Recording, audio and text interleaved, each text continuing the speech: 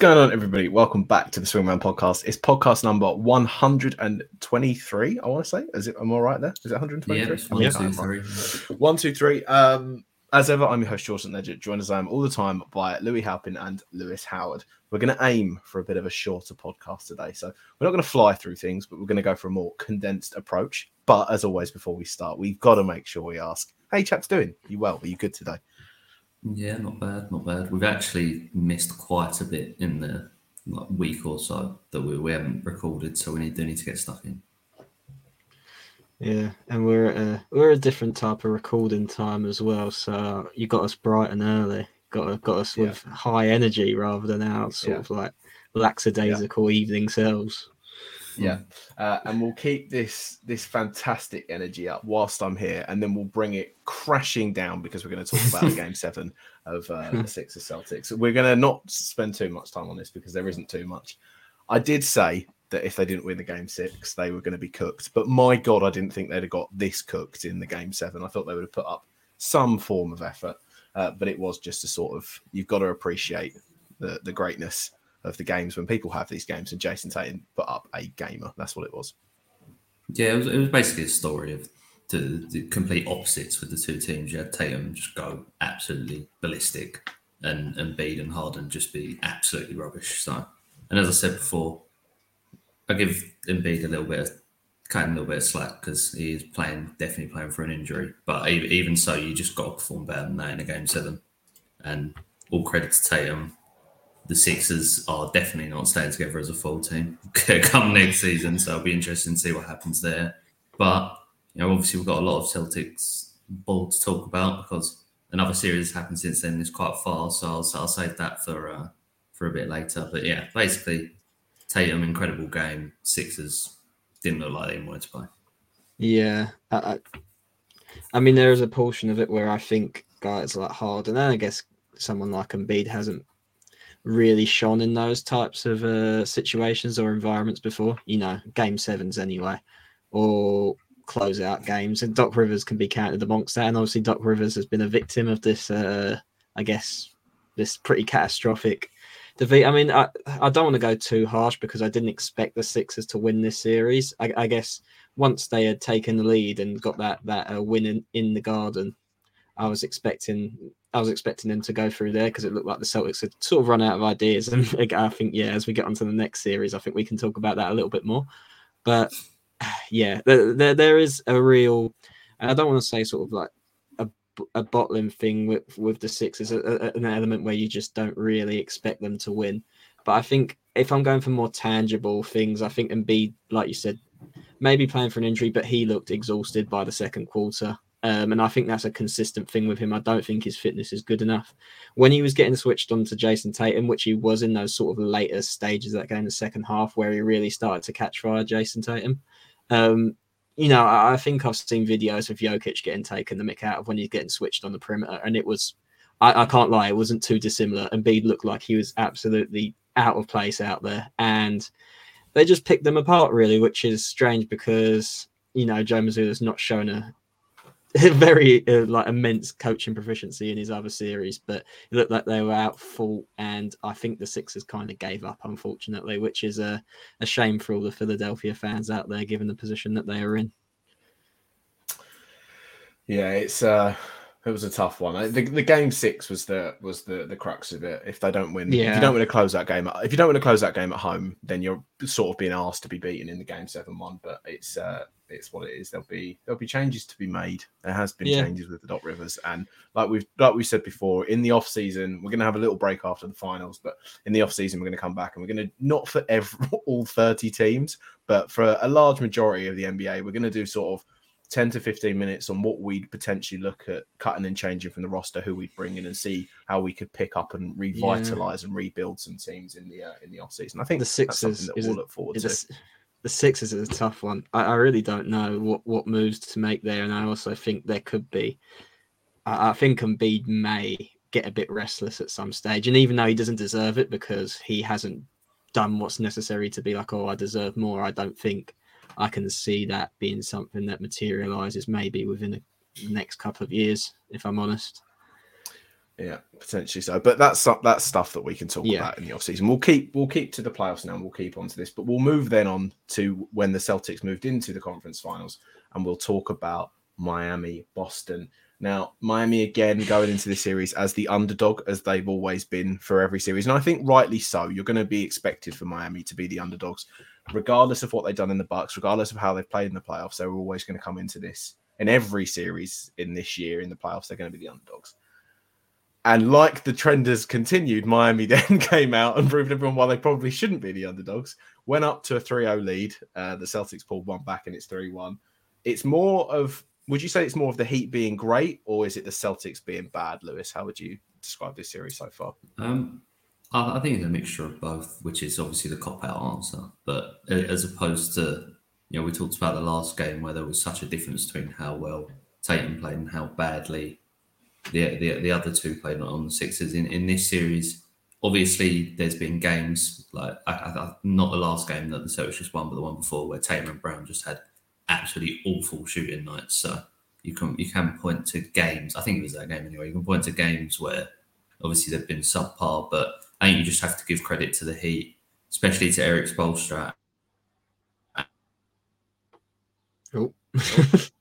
And play immensely. He's very excited about him. Yeah, we caught that just at the end there. Basically, Spo being the difference.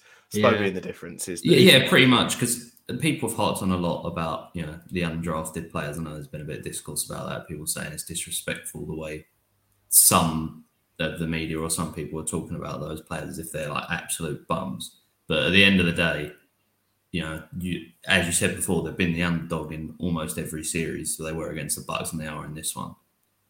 You don't expect the kind of production that you have been getting from those players. And it's credit to those players and to the coach, who I think most people would say that Eric Spoelstra is the best coach in the NBA at this point. Yeah, I think so. I probably echo those sentiments a little bit. I just want to kind of point out how, like you say, they're underdogs, and I think there's been a little bit of like, why the Heat so underrated? I know that ESPN stupid model gave them was like a 5% chance of winning, which I think 3%. That's probably just more clickbait than it is an actual. Yeah, I mean, look at the finals one before when it was Celtics Warriors. They gave the Warriors it was like 20 or 30% chance, which absolutely no one believed. So, like just going into the playoffs, we can all. we can all say this now, but this is just completely unexpected, I guess, because the Heat were not good in the regular season. I think out of all teams in the playoffs, once the play-ins had been done, they lost the first playing game anyway, which is just far away in our memories at this stage. But I think they had the worst offensive rating out of all teams in the playoffs going into the playoffs. Even in that playoff game, I think it was Gabe Vincent had 0 points in either the Atlanta or the Chicago series, and now he's looking like Dame Lillard. Just absolutely torching Boston in those couple of games, and it is just like a remarkable turnaround. I can't really quantify it or explain it too much, and especially when you think that the Heat's second leading scorer, Tyler Hero, went out in the first round and hasn't played a game since. I'm not sure if having more opportunities, guys like Duncan Robinson getting more involved. Kevin Love's obviously now injured, but he was a pretty big part of those past couple of series they've won, and this one as well. It's really strange, I've got to say, but I think it's all typified by just what a kind of aura that Jimmy Butler is transmitting at the minute. And I think they're a little bit, I think guys are scared of him. I think, you see the sort of pelters that Grant Williams is getting just for talking back at him. And I have no issue with that, because someone needs to do it. Someone needs to get in his face a little bit, because these other guys are just being a bit too respectful and a little too meager. And I said this in the group chat the other day. You get to this point every stage in the playoffs where you realize Jaylen Brown cannot dribble the ball. And I think it just becomes a little bit of a crux at some stage. And I'm not going to be, if they're going to lose this series, obviously, but it would have been worse if it was a sweep. I'm not going to be one of those guys who'd be like, I think they need to trade one of these now, because I think you want to keep the asset, and I think they still have a good chance of winning the East with those two. But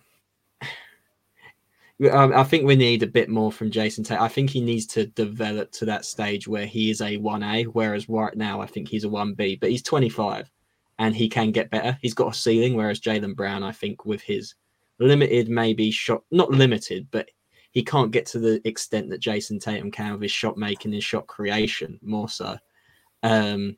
But this is, I mean, even if they lose, I don't care if they got one game. This is really poor from them because they are the strong favourites here. I think the Heat's roster is not great, and I think the Celtics roster is quite good. So I think you can blame it on anyone here, but it's bad. Just to sort of piggyback off it in terms of what you mentioned before there, the fact that Miami don't have Tyler Hero is it is being overlooked completely because of how well Jimmy Butler has been playing and how some of those guys have stepped up. And I wouldn't say if I'd call it an aura, but more perhaps of just Jimmy Butler's sort of mindset, the Heat culture that comes about it with everything. Sorry, I'm gonna sneeze here.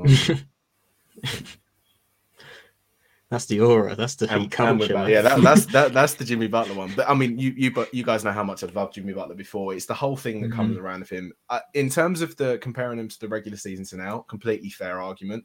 But from what we've also seen of Jimmy Butler before, he does seem to sort of hold back in the regular season and then go for the playoffs. This isn't a new thing, perhaps, for Jimmy. The extent and the levels of what he's playing at are new. He's never really hit this high, I'd say. Definitely not in terms of leading a team and being that out and out. Arguably, before the other series that we'll talk about later, would have been the best player in the NBA playoffs before the other series kicked in. But everything that comes around from this, there still is, but I wouldn't. For me, it is Jokic. There's just you can go from it. He's top two. He's top two. But everything that's come from the Heat here right now, Jimmy Butler getting the other guys involved, he doesn't seem to be that superstar that is the ball hogger and I'm going to go out and score 60, even though he can do it and has done it in some games. He very much does try to get every single person involved in the team and cooking straight away. Off the Celtic side of things, I agree. I think it'd be easy, and I know I said this after like 2-0 or 3-0 down, I think it'd be easy for them to move Jaylen Brown on, and potentially they could do that in terms of, because you're not going to move Tatum, you're going to move Brown if you're going to move one. If you move Jaylen Brown on, you could potentially get a more complementary piece to Jason Tatum, and you'd have to give up a few other things, and you'd get a few other things back for it. But I don't think it's at the stage yet where you necessarily would. I think because of the coaching situation as well, it would be a bit rash to act in that manner. I can see them getting rid of some of the other sort of nicer pieces, the Derek Whites of the lots, the Malcolm Brogdons. I can see them getting a nice package together and try and get that third piece in that you can then have as the quote-unquote trio. But again, that's something we can talk about in the off-season of what we'd do with the Celtics and how we'd go about it. But, I mean, the other thing, I know you mentioned that the series is done. We've never seen it before. This NBA season and the playoffs right now. Is there any chance if the Heat win... If the Celtics win Game 5, and then if the Celtics nick one, is there a chance you could see it happening, or is this one Miami will just take it in Game 5 and it's done? I mean, there's a chance because I think we all believe that the Celtics have the better roster, and you can't say they've got the best player anymore because of what Jimmy Butler's doing, but Jason Tatum has the ability to be the best player in the series. The issue, I think, is they've struggled to find consistency game to game, the Celtics. So you're expecting one of these games where at least one of Tatum or Brown is going to have one of those rough shooting nights. And if that's the case, are they going to be able to win that game? And it's interesting, you talked before about complementary pieces. I saw JJ Redick talking about Jokic and Murray, which we'll get onto later, and how they work so well as a tandem in the two-man game, play on each other. And he talks about connectivity and just basically how well your stars fit, really. And when it comes to Brown and Tatum, I know we've harped on about this for ages. They're just not... It's not a natural fit. And sometimes you feel like they need someone there to maybe help generate the offense or be a sort of floor general. And as Louis said, when it's kind of your go, my go, and sometimes you see Jaylen Brown on the ball, as Louis said, he's not the best ball handler and he can be a bit careless at times. Yeah. On the other hand, you could have said that about, in terms of stagnation in the offense and problems with the offense, you could have said that about the Heat this entire regular season. But just the way Jimmy Butler transforms his game in the playoffs, it transforms the entire offense for the Heat as well. And I also say another part of it that has definitely helped them out is, especially this series, Bam's getting a lot more involved, and players like Duncan Robinson have benefited massively from it. Yeah, and Duncan Robinson cutting off him or giving it to Bam in the post and letting him find the cutters or the outlet passes it's helped their offense massively as well, on top of Jimmy Butler just being that guy. Yeah, completely. And that, it just made me laugh slightly thinking about it, but we've obviously never seen a 3-0 comeback. And the fault of it, the first person being to coach a 3-0 comeback being Joe Mazzulla, is quite funny. I'm sorry, that's just not going to... It's not going to... Look, in our lifetimes, I do think it will happen. I do. I really do think the way the NBA is working now, especially, I can see someone coming back from 3-0 down in the playoffs. The thing I'll say about this, though, game 5 now, Celtics home court, you've got to be up for it. That's the game they have to win, and then game 6 is Miami. Game 6 for Miami is their game 7, essentially, is the thing that will go about with this. But in the same sense, the Celtics at home have not been good, so it's the to and fro issue. Yeah, they just don't have the home court advantage that other teams do, and I don't really know why. To be honest, it's just a weird phenomenon. Yeah, but in any case, look, if we go through here, Miami will go into the NBA Finals. That's how we're going to say this. This would look quite funny if in how many? When's it going to be on? If in 5-6 days' time they're not, then we can come back and laugh at us, and this is how we'll go. Yeah. In any case, we'll move over. We'll move over to the West side, and a little bit of a different series, although very similar in some remarks, is the Lakers v Denver. A 4-0 sweep. We're not even getting a gentleman's out here. We're just getting swept. LeBron James has not threatened, but has toyed the idea of retirement. But I think this series is the prop series of Nikola Jokic. This was an all-timer series. This is something, Louis, that I think you'd say Joel Embiid has never done, but Jokic has now done. You can now always put, and he's been great throughout the other series that he's played in the NBA playoffs so far this year. But this is definitely the one where Jokic stamped his authority all over it. This was Jamal Murray had great games and a few others chipped in, but this was a Nikola Jokic dominant series performance. Yeah, it's just nuts that you're looking at the stat line there, and he's got 28. So we'll call it 15. It's so nuts. He's gone again. Right, it says 12, all right, yeah. 28, 15, and 12 for the series. And you could make the argument. I wouldn't make the argument. I just want to say that now. But you could make the argument. You could have given that Western Conference Finals MVP to Jamal Murray. Because there was a few games in that series where he actually just went ballistic. And I think he's the first player in a Western Conference Finals to score 30-plus points on 50, 40, 90 splits, which is just mad. And then you've got Jokic on the other side, who's the first player in a Western Conference Finals or a Conference Finals, I can't remember, it might be Western, to average 25, 10, and 10. So it's just like pick your poison. I think, obviously, for me, I'd side with Jokic purely because I think when you watch Denver, it's mainly through him, and you can quite clearly see he's the best player on the court. So just massive props to them, to that entire team. Aaron Gordon had a massive game in that last game, had a couple of big stops. Bit of a scuffle with LeBron, but that was kind of just throwing handbags, really. And I know we didn't finish on the Suns series before because that was another just like all-timer where some of the stat lines and performances being put in that were mad. But obviously Denver got through and Jokic had a big closeout game in that one. Looking towards the Lakers, you obviously don't feel great because you got swept. But I do think you got swept by the better team. Even so, you don't want to get swept. But the Nuggets are the better team. And considering where the Lakers were at the start of the season, I think you have to take this as a success. You found some players that you can definitely build off of. It'll be interesting to see what they do in the offseason and if they keep all of them. I think D'Angelo Russell's probably the one with the biggest question mark. Louis, you've probably got a few choice words to say about that. No, I won't take the victory that. Yeah.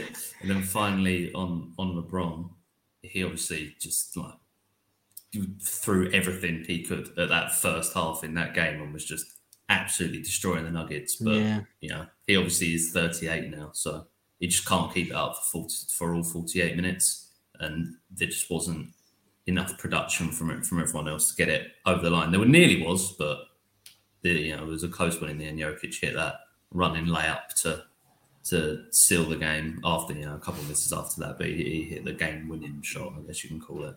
In terms of retirement, I think that's mainly just to kind of spin the narrative away from the fact that Lakers just got swept. So I wouldn't look too No, much into that. I wouldn't look too much onto it. Yeah, we all know him and Bronny. He wants to play with Bronny, so I wouldn't. Well, yeah, there's other things that can come from that. But I mean, Louis, in terms of this, is there anything that you necessarily saw again? I mentioned this to Lewis in terms of the Celtics heat. Was this more of the Nuggets being really good or more of the Lakers being a disappointment? It's hard to say because I think in a couple of those games the Lakers did play quite well. I know we talked about the game one where they really almost stole that one, and if they do, I think this is a completely different series. And I don't think they were that bad in game two either. I think when you say about LeBron not being able to do it for 40 minutes, that was 48 minutes. Sorry, I think that's a pretty fair sentiment. I think it goes on a game-to-game basis as well. I think you saw on a couple of occasions where previously in years past he would have driven to the basket, made a play, something out of that, and have just been unstoppable. Or he's got his little post-up fadeaway type of thing where he's so strong and so big you can't stop it. I think you saw him in a couple of these occasions jacking up threes because he was tired and he couldn't drive to the basket. He physically couldn't do it. And I think in those instances, he probably would have been better off deferring to someone like Austin Reeves or, Davis is his second best player, but we know with him, it's also on a game-to-game basis, alternate days, as they say. He'll come with it some days and he won't the others. Defensively, always great. And I can't really fault him for this series either. I think it's just impossible to stop Jokic going. But I think LeBron would have benefited a little bit more from deferring to someone like Reeves, who I think has really grown in the estimation of a lot of people over this postseason. And I think they'll do well to keep hold of him because I think a lot of teams will be wanting to give him a lot of money. But I think what I saw here is I think LeBron was the best player in the NBA for a number of years, not just because of his scoring or anything like that. He was just the guy who made everyone around him better. And I think that's what separated him from someone like KD or Kawhi, who were scoring forwards and defensive aspects to it, but they didn't have that ability to elevate everyone. And I think LeBron did do that to a certain extent this postseason. I think, when you look at those trades that they made in the offseason, not a lot of them really contributed that significantly, but I think there was just such a belief that LeBron kind of instilled in everyone post that trade, which made it successful. And I think getting rid of Russ was obviously quite important. But I think the guy who is the best at making everyone around him better in the NBA now is Nikola Jokic. Is the best player in the NBA. I think that's pretty certified for me. Obviously, it's kind of recency bias because Giannis may have had that title when he goes out in the first round. He's injured, so there's some debate to be had there. But I think Denver's ability just to get a good shot via Jokic, either his shot, he'll get a bucket or he'll just create something for someone out of nowhere. And it's a good shot, That's something that someone like the Celtics don't have. When things are getting a bit hairy, like you said, they don't have someone who can set the table. And he can do that in any circumstance. If things are getting a bit hairy and the other team's on a scoring run, he'll get something for him. And then it just calms everyone down. And that's probably why they're going to win the championship, if I'm being quite honest. I know I'm skipping ahead a little bit there. But it was just some of his stats in this series haven't been too impressive, but I think once you just clock his overall impact and influence on the game and the series, I don't think it can be argued that he was obviously deserving of the Western Conference Finals MVP, which is kind of a procession. I don't see the point of that trophy, quite honest, but it's just impressive. Yeah, it's just, I think you say, one thing that always comes up when people, and this is, Jokic's has been the biggest argument for years, but when you look at the advanced metrics of things, it always shows up how much playmaking adds to the offense of a team or to the offensive impact of a player. And you just see it with Jokic when, say, for example, the Lakers decided to put Rui on him and have AD as that free safety. Even when that was the case, Jokic always found good shots, and the Nuggets found good shots. Especially, they always made the extra pass of just getting open looks for the rest of their team, and that's just what was killing them. Is even if Jokic was having a off shooting night by his standards, like an off shooting night by him, like shooting off 45-50% instead of the 60 that he was doing in the regular season. It's just what you give up there, or what you take there, you give up in the rest of the team, just consistently making shots. And you've seen that throughout the playoffs. And that is just the value of a player like Jokic or like a LeBron, as you say, over someone who's just more of a pure scorer. There's just so much more you have to consider about their game when it comes to stopping them. No, completely. I mean, in terms of this one, LeBron retiring, I don't think will happen. I think it is just for the cameras, and it's like the thing that I saw was like if you asked someone who's just come off of a 10-mile run if they're going to run again ever, they're probably going to say no, but they're going to run again. It is that aspect of it. I think that there's probably something in his mind of that. I also saw that he could technically go and play at Bronny's College for a year because he never did. So there's people say that he might go and do that, which would be really funny, but obviously that's not going to happen. I think that there's no way you take a year out because then when he comes back, regardless of who you are, if you take a year off of doing something you've done for 20 years and then you come back into it, there's going to be a big step down from what there was. So I don't think that happens. I think, look, in the off-season, things are definitely going to change at the Lakers for what's going to occur. That, again, like we've mentioned before, we'll talk about during our off-season as well. But this is just the props of Jamal Murray's been great and everything, but I'm not going to lie, this is all Jokic. This isn't the case of they're a great 1-2 punch for it, but this is all Jokic now. It's more of that you can double him, but then he's got such a good team around him as well. Because Denver, it's not a cop-out answer for it. Denver just probably do have the most stacked team now at this point. You've got Jamal Murray that you can defer to. You've got Michael Porter Jr. When he's on it, he's red hot from three in any case. Aaron Gordon is by no means like a role player. He's a very good player that could go across on another team and be a second, third asset, potentially, maybe not second. But KCP as well has been great. And then you've got Bruce Brown off the bench. Yeah, he's been really good. That's really good. And you can defer to him at times as well to be a guy that can get 20 to 25 points. Yeah, and it's interesting because they're not a super deep team. They only run like their starting five and then 2 or 3 off the bench. But it's just the versatility of the players that they have. Yeah. There's just so many ways they can attack you and defend. It's very plug and play. They can change quite a bit up. And it's something that, again, this Nikola Jokic sort of, I'm not going to call it an era, but the way of which he's now been playing for some time as this sort of centre that is a pass-first centre that is averaging triple-doubles out of his arse. It's just something that is quite mesmerising. It doesn't look like the rainbow threes he was putting up over AD. They're just silly. Unbelievable. They're not new as well. He's done them for ages. They're not fluky shots. Like it's the whole argument of that Dame Lillard shot that was over Paul George. Like that's a bad shot for Jokic. If he hits these at somewhat of a consistent rate, they're not bad shots for him. It's just what it is.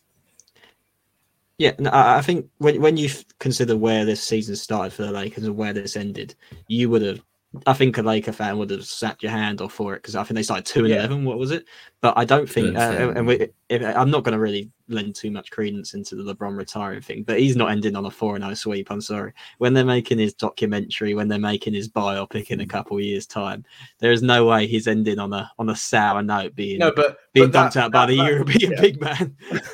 That quote there is ready for. Then they'll be like, and the Lakers got swept 4-0, and LeBron was talking about retirement, and then it cuts to like a faded black screen, and then like a firework bang explosion. He comes back the next year and he tries and wins it all. Like that's what it's going to be. But I will say, I find it difficult to see how they get better from this. I don't know about you two, and like I said, we can talk about this more in depth when we do this type of off-season thing. But I'm not sure. Like it's not like LeBron's going to get any better in terms of his stamina and his fitness as time goes on. So what we're looking at here is it's hard to say.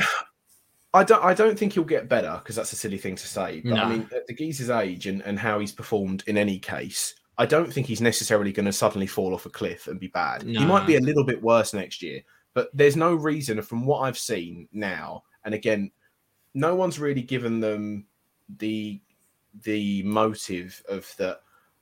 And I know it's different, but when KD joined the Suns, everyone was like, give him time, settle in. This season isn't it for them and all of this sort of stuff. It's a completely different rhetoric with the Lakers. I think next season, again, they're going to move some pieces around. D'Angelo Russell will not be there next year. Like that is a Charles Barkley guarantee right there of what that is. Once they move a few pieces about, there is scope and rhyme and reason where you can suggest that in the regular season, in any case, they'll be a lot better, which would then theoretically put them in a better stead for the playoffs next year. And I hate talking about the playoffs next year because it's such a long while away and we're still in it now. But it's not it's a much better outlook than what the Lakers going into next year are going to have a much better outlook than they did last year. Is all I'll say. Yeah, definitely. Yeah, and you got that young core as well who can, you might say LeBron and AD maybe aren't going to be able to hit a new level because, they're playing they play so well and they've been in the league for so long now. But, you got that young core can definitely improve. And as George said, you can move the roster around a little bit, pick up some guys that can maybe elevate them. And hopefully, as George said, hate prospecting from this far away, but hopefully they won't have had as many minutes on them as they had this playoffs when they had to start from the playing game. If they get a higher seed, maybe they get a bit of an easier ride through it. Completely. Right then, so we're not going to spend too much time. We're going to keep this to a condensed pod. So we'll talk more in depth about the NBA Finals probably after it's happened. We might have a pod during if it gets to a deep stage and it runs far. But I'll simply ask you this one, boys. It's the simple age-old question. One, who's winning the NBA Finals? If we're going to go off the fact that the Miami get through, who's going to win the NBA Finals and how many games? Lewis, how would I go to you first? I'm going to go with Denver because I just think they are the best team and they have the best player. I would agree. I'd say the Heat are probably going to be the ones to come through on the other side. I just don't see Boston winning the next three. And for me, I will say 6 just because I want to give the Heat, the benefit of the doubt for what they've shown throughout this playoffs, even though I do think that Denver is a much better team. And also, I think the matchup is just horrendous for Miami, for Jokic and for Murray. I just don't think they've got the players. They haven't got the size for Jokic, and they haven't got the guards to defend Jamal Murray either. So when that 2-man game comes in, I just think it's just going to be. I mean, it has been unstoppable, but it'll be unstoppable again. Yeah, a bit boring, but I'm going to go for the same result and the same amount of games as Lewis. I don't know why. I just feel like Miami shouldn't be written off too much. I do. It's weird because I do tend to agree. I don't think the matchup suits them whatsoever. But I just do think they just got that dog, don't they? They just keep going sometimes. Yeah. And I think Spoelstra will he'll come up with some adjustments for Jokic. I'm not sure if size is really the best approach for Jokic at this stage. You saw where the Lakers threw in Rui. That had a bit more success for him, not to a great extent, but something like that. And I think Bam maybe cause him some issues. I'm not too sure, but I feel like the Heat have deserved a bit of credence. So I'll give them 2 games, but I just think the Nuggets, this is theirs to win, and if they don't, they'll be disappointed. So for me, and I'll make this completely public, I really want Miami to win this because I'd love to see Jimmy Butler. I think that, and again, this is something that you can easily go on every time. Not that I think this is his last and final chance, but I don't think he's going to get a better opportunity in a while again to make this. I could be completely wrong, and I hope I am. I'd love Miami to win this, and they have gone all playoffs of proving people wrong. Yeah. But I can't. This time again. We said this when they were going into this series against the Celtics. This time, I do just think Denver are too deep, and I don't think they're going to be able to beat them. And also, when you look at the sort of the previous games that they've played against the Nuggets over the last sort of 5 years, they've beaten once. They play them twice a season. They've beaten once in 5 years. I just don't think in any way, shape, or form this series goes any far. I think this is going to be a gentleman's sweep. I think Jimmy Butler is the classic. He'll get you one. And I think they're going to have, whether it be on the road or it be at home, it doesn't seem to matter for this Miami team as well. I know there's the whole Denver altitude stuff, but if Tyler Hero's back, they might get 2. And I know he's been cleared to play basketball again, but he's not got a timeline of when he is back. But for me, it will be Denver in 5, Jokic Finals MVP.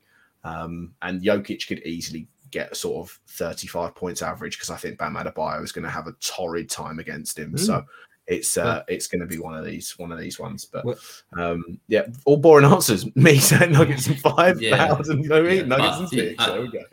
We do, as you say, even though we all picked Denver and it was pretty boring. Still trying to give the Heat as much credit as we can because of how well they've played. And absolutely. And as Louis said before, when it comes to their mentality, I think the difference from them and the Lakers will be there was a lot of time the Lakers where they had a lead and they'd come out in a quarter, and it'd almost be like they're expecting Denver to kind of be run of the mill, but Denver would just come out and kill them at the start of the quarters and go on runs. And Miami is a team where you don't expect them to come out not firing on all cylinders when they have an advantage or need to get an advantage, which I think will be the difference with them and some of the teams the Nuggets have played. We also need to look back at our brackets because they've all been horrifically wrong. Yeah. Probably. I got Denver in the finals at least, but that was it. We'll do that when we sit down after the NBA finals is fully done. That might be when we sit down next. When we sit down and discuss all that, we'll absolutely look back at what our bracket predictions were, see where we went wrong, and go from there. I mean, Louis, I know you kind of want Denver to win, I assume, because you've had them and you've picked them from there. Lewis, do you want a Denver win or do you want a Miami win? If you want one, if I had to pick, I'd pick Denver just because I think Jokic is probably one of my favorite players in the NBA. Well, he's one of my favorite players in the NBA. But I would also very happily see the Heat win as well because it's not like a team thing. It's just I really like Jokic, but I also really like Jimmy Butler, and I'd love to see him get a ring, especially considering how he's had to fight against the odds essentially his entire basketball career. So that would be a great culmination of that too. I'm not gonna lie, I wouldn't even mind if the Celtics got 4-1. So I'm happy with any of the scenarios really. Yeah, the only one I didn't really want to win was the Lakers because I think I don't really like the Lakers because they're just like the Manchester United of basketball, if I'm quite honest. And secondly, I also feel like I wanted someone new crowned, and so any of those other teams, there'd be someone new at the top of the pile a little bit. Someone who's won a championship. Do you know what? So, Lewis, I for one am shocked that I didn't hear Louis wanting to win D'Angelo Russell. Yeah, that's what I am shocked. He just couldn't stand to see that. I won't take the victory lap on that, but when he's playing in China next year, I don't know. It's probably not that. I won't take the victory lap on that. Comes out of a China comment. You best believe when we sit down, this man's going to take a victory lap. So I do wonder where that he'll go. I think maybe a Brooklyn comeback. That could be something. It'll be something along those lines. But we'll wrap that one up there. We may come back and sit down before the NBA finals. If not, we'll have our wrap up one at the end of the season when we know who has been crowned NBA champion for this year. Thank you very much for listening and or watching. If you are watching, please leave us a review. I should say, and consider hitting the subscribe button on YouTube. If you're listening to us on audio, leave us a review on there. Give us a 5 stars. It would help us out more than you could possibly imagine. For Louis Halpin, for Lewis Howard, and for myself, thank you very much for listening, and we'll catch you in the next one. Peace.